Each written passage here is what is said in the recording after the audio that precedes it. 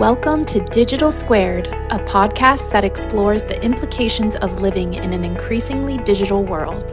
We're on a mission to inspire our listeners to use technology and data for good. Your host, Tom Andriola, is the Vice Chancellor for Information Technology and Data and Chief Digital Officer at the University of California at Irvine. Join us as Tom and fellow leaders discuss the technological, cultural, and societal trends that are shaping our world. Please enjoy this episode from the archives. My guest today is Melissa Wu. Melissa is the Executive Vice President for Administration for Michigan State University, as well as their Chief Information Officer, and she is President of the MSU Foundation.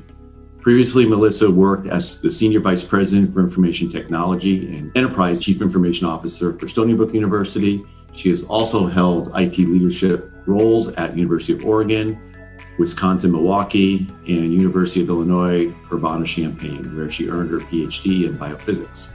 In 2019, Melissa won the inaugural EDUCAUSE DEI Leadership Award for her actions leading to improved diversity, equity, and inclusion in the higher education IT community. Melissa, thank you for joining us.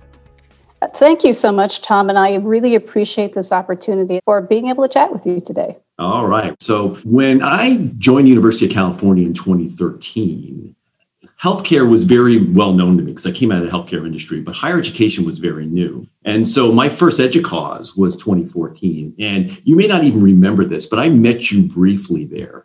And you were walking around with Google Glass on your head. And I asked you, I'm like, what's up with that? And you're like, well, I'm wearing it because I want to see people's reactions. And I walked away and I thought to myself, this is someone I got to get to know. And so from that day forward, I've always known you to be a mover and shaker and innovator. And now I'm going to put a new label on you. I'm going to call you a transcender as well, because you've moved into this expanded role of not just being the Chief Information Officer at MSU, you're also the top executive over administration. So tell us about that journey and what aspects of leadership have scaled well for you, and what new skills have you had to develop as you've taken on this expanded role? Well, the way I look at it, Tom, is that anyone in an executive role really should be able to expand beyond their current executive role, because honestly, this is the way I look at these roles, is that we all do essentially the same thing. We're simply over different parts of the campus portfolio. So, for example, as CIO, you're over the IT portfolio, but you're still an executive. So the executive that's over facilities is also an executive. We all do the same thing, just happen to have different subject matter expertise. And what's so great from coming from the CIO role and expanding into other areas is that CIOs really do see just a little bit of everything that happens on a campus in a way that most other roles don't. And in fact, beyond that, not only do we see a little bit about everything that's happening, we also have to understand the business in each one of those areas. So I think that gives us the unique ability to be able to move into other executive roles at the university over other parts of the portfolio. It's the same skill sets for the most part. I think it's just a matter of getting enough understanding of another area that you're able to help lead the area. That said, each of the areas that I now oversee has its own leader who is competent in their subject matter expertise. I trust them to do their jobs.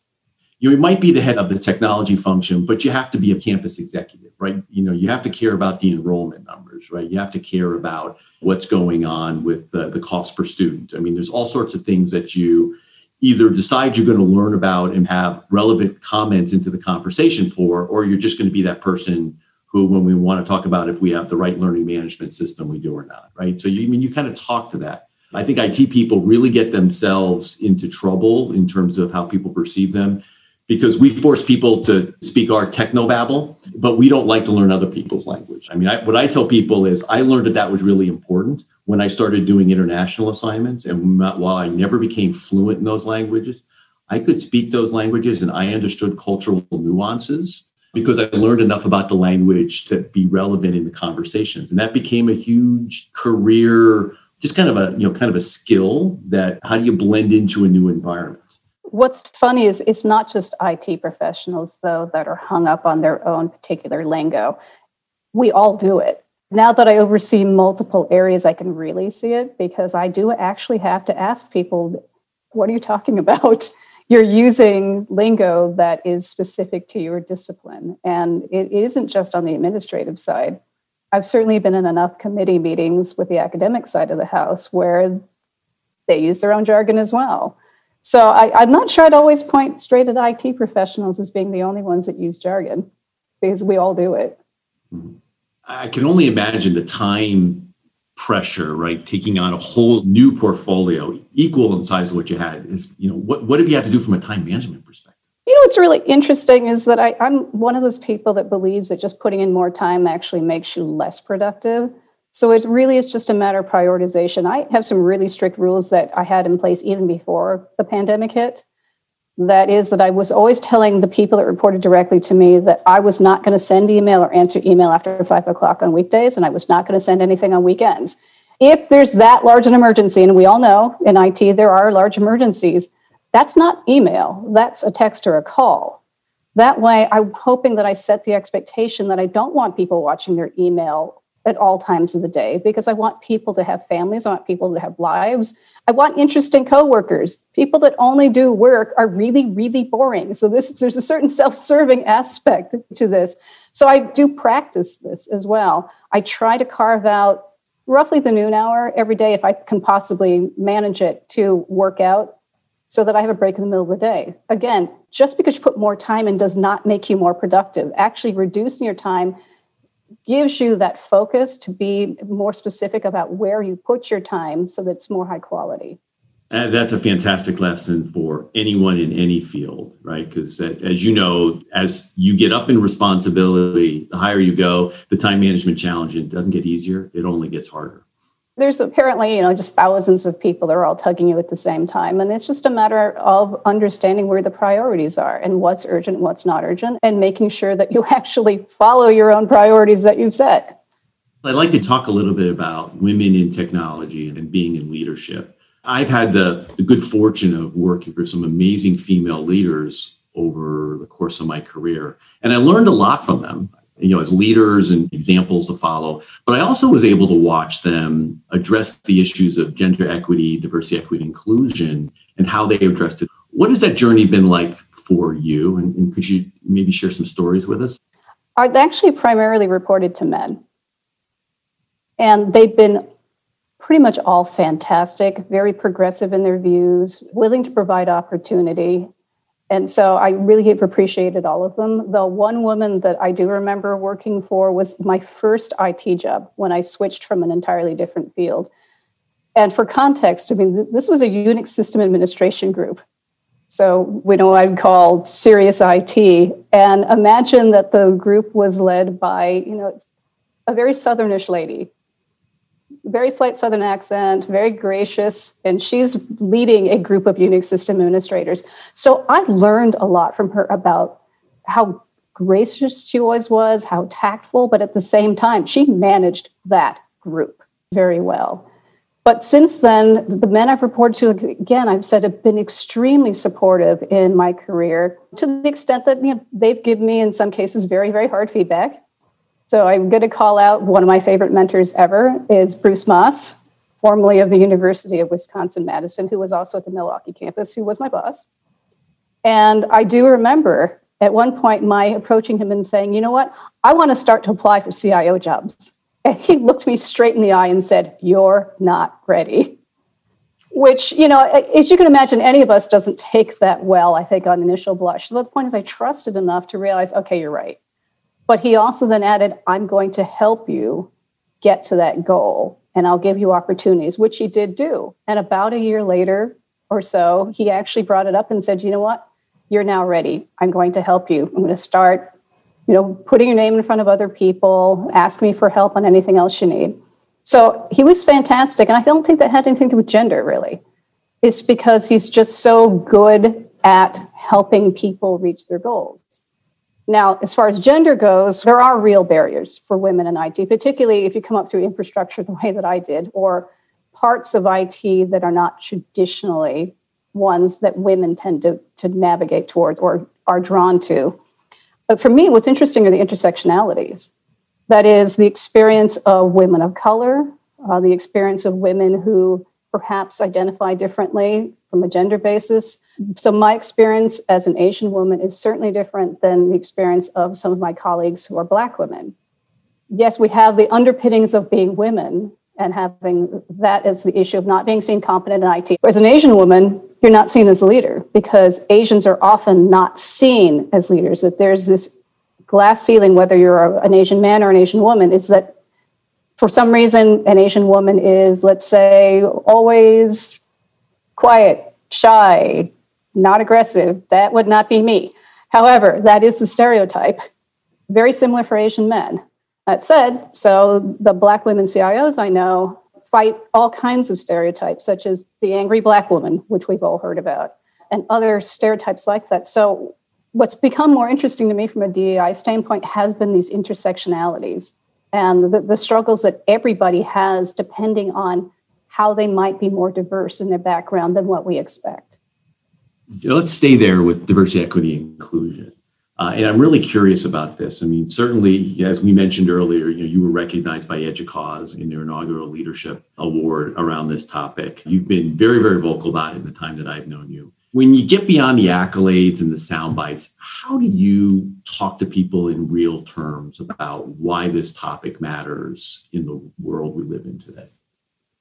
It matters so much because people from different backgrounds bring something different to the table, different ideas.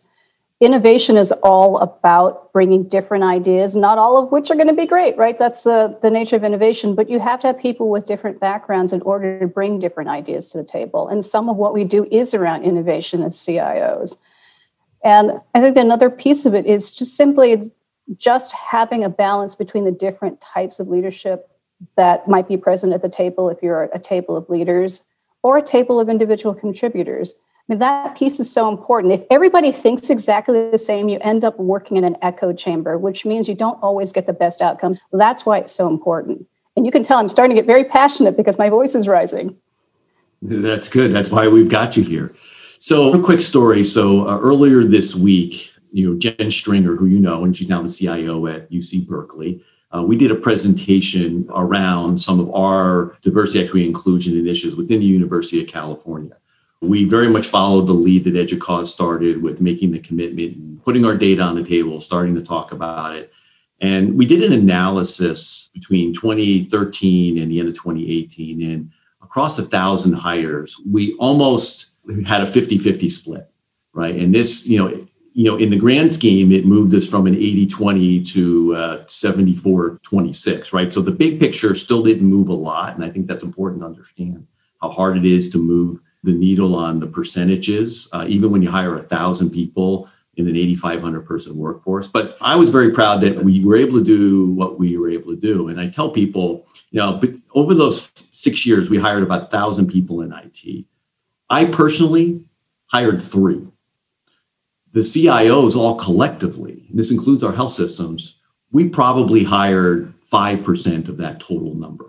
So we did something to permeate the mindset and to change the process of, recruiting, selection, interviewing, and hiring. And I'd like to talk about it is that, this is an important topic for, especially someone in my demographic, to lean in on, because I'm perceived as really the heart of the problem. And so, but we have to lean in, but it's not going to be in a way where I'm going to make a lot of hiring decisions. So it's about setting the example.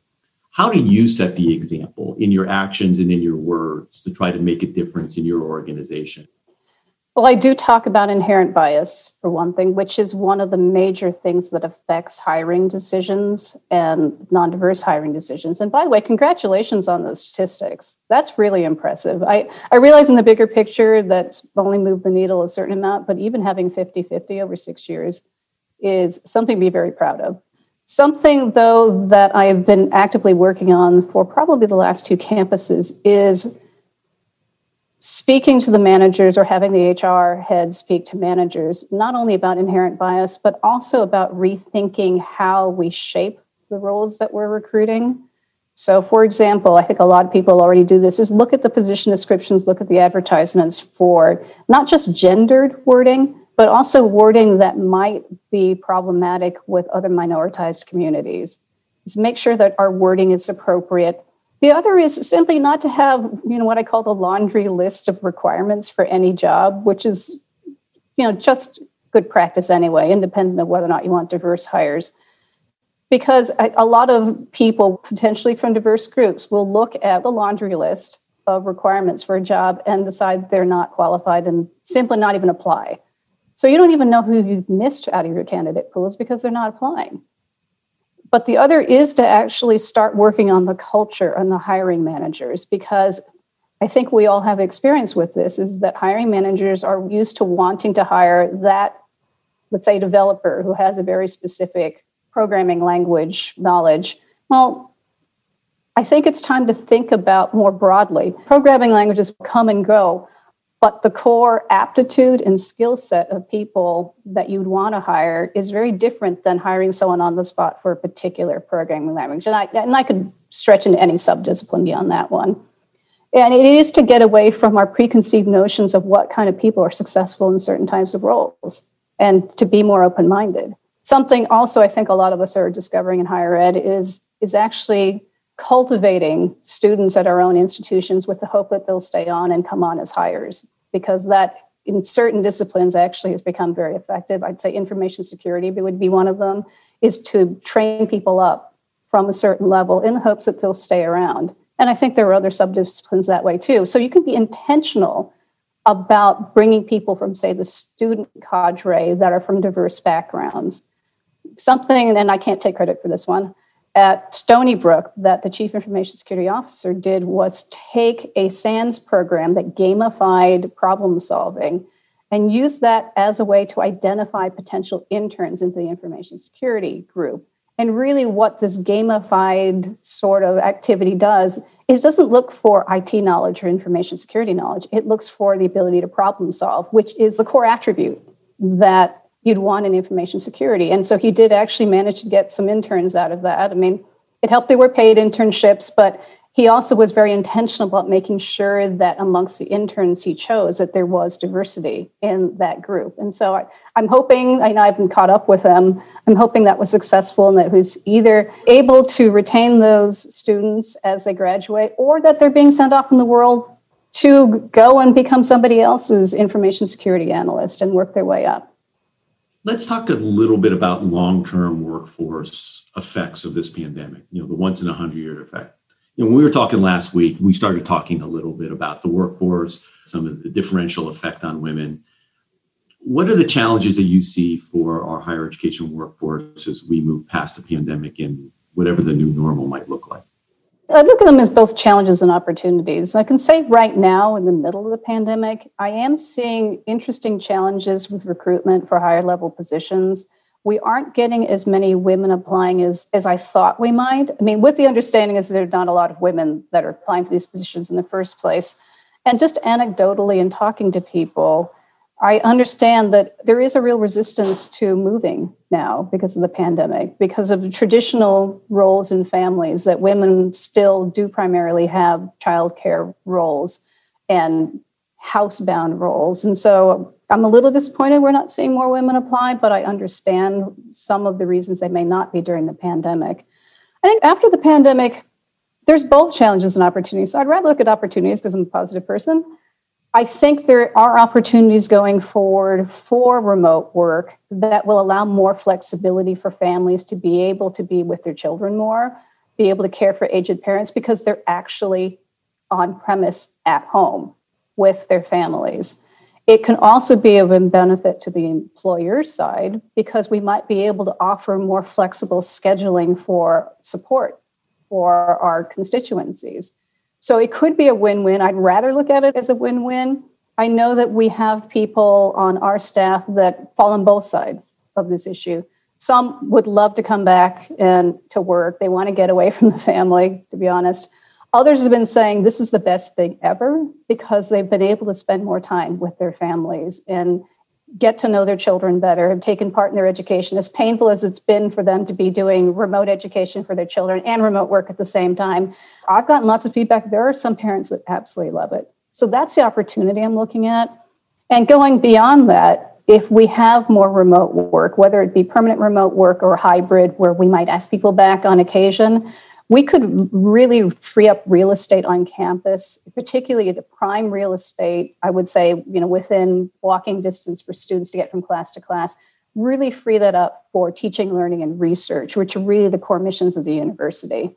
And that will not only free that up towards the mission, it could also help save us money. Speaking with my hat on that happens to oversee facilities, is that we may be able to actually conserve on money and resources for maintaining all the buildings. Because MSU has a gigantic physical plant. It is a very large campus.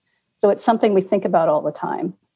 Okay, last question for today. And this is one that all of my guests get because we have this unique opportunity to have such accomplished leaders with us. And our listeners, many of them are IT professionals who are still coming up in their career and trying to build their careers, make their impact. So my last question, Melissa, is what advice would you give to an up-and-comer to say, here are the things that really helped me become the leader I am today? I think one of them would be empathy, is understanding the feelings of their stakeholders, your coworkers, the people you report to. And that leads to focusing on experience. In order to focus on, say, your client's experience, you do have to have a certain amount of empathy, understanding where they're coming from, but also the experience of your coworkers. So I talk very broadly about experience, and it's not just support, because people mix up customer experience with customer support. Support is part of experience, but for me, experience is how do people feel before, during, and after they interact with you or your services or your products. And that does require a lot of empathy. And the other, of course, for up-and-comers is understand the entire business of the vertical you're in. In our case, it's higher education. I remember being one of the mentors for a program in New York where I asked the group, I said, so if you were talking to someone from enrollment and they talked about MELT, would you know what they were talking about? And there's just dead silence. Well, we're in higher ed. You have to understand terms like that enrollment management might use. Now, to be fair, one person started going, ooh, ooh, ooh, and it was Jackie Malcolm, who's the CIO at Buffalo State University, who I'll also point out is VP for Communications and Marketing and VP for Enrollment Management, which is why she knew the answer. And I said, that's not fair. But so she knew, but I was trying to make a point is you have to understand the vertical that you're in and the business and the terminology as well.